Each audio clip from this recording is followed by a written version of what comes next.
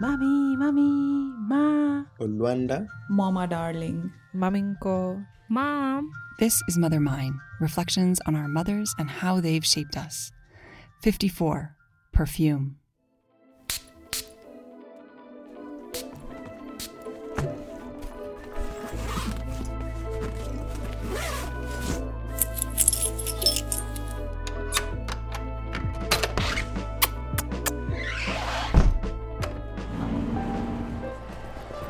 请扶稳行李，紧握扶手，注意脚下安全。Please watch your luggages. Hold the handrail. Mind your steps.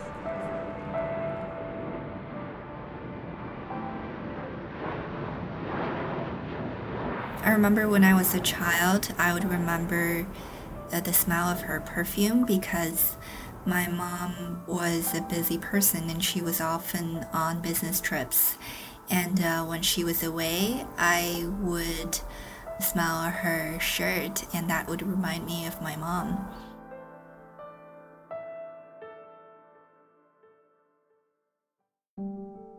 I just noticed in recent years that I have this habit of using lotion and cream after I wash my face, and it doesn't matter what kind of day it is, whether I'm having a good day or a bad day. And sometimes I'm really lazy. I don't want to do anything, but I always do this. It's become a habit. And I think it's very much an influence from my mom. She always puts on lotion, and there are several steps that she follows, and I've adopted that habit from her some years ago. It's very funny because my husband calls the lotions I use slime.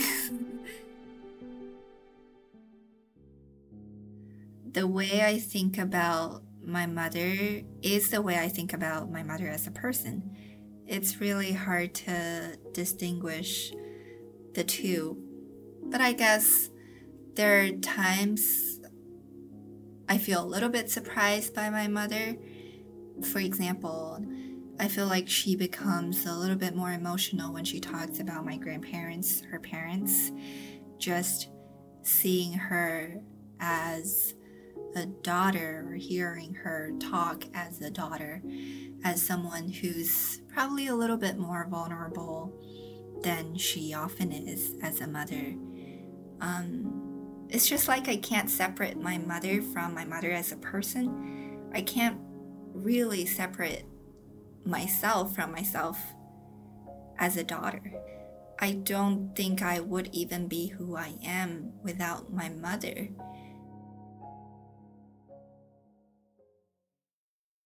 I really haven't gotten much advice from her in terms of what kind of life I should choose, but she always tells me that it's best to do something that I enjoy, that I like, and I can earn money from. And then the second best thing to do is something that I like, but it can't give me much financial security. And the last thing, which is the worst option, is to do something I don't like just for the money. I think because she and her generation have always prioritized work, regardless of how much they enjoy the kind of work they do. I think a lot of them did that. So she wants me to live a happy life and do things that I actually enjoy.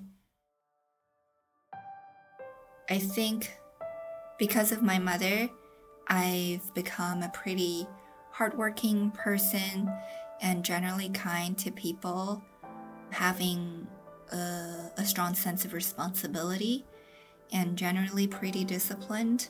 I think because my mother has a high standard for herself and for people around her, sometimes I'm probably a little too detail-oriented or probably a little bit perfectionist.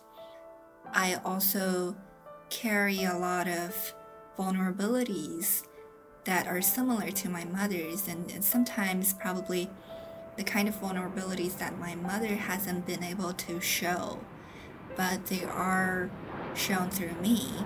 I definitely think as a daughter, I carry a lot of emotions, a lot of family history, a lot of just a lot of different things that come from my mother, whether in a very conscious way or subconscious way. And this is something I continue to discover and explore, how my mother has shaped the way I am.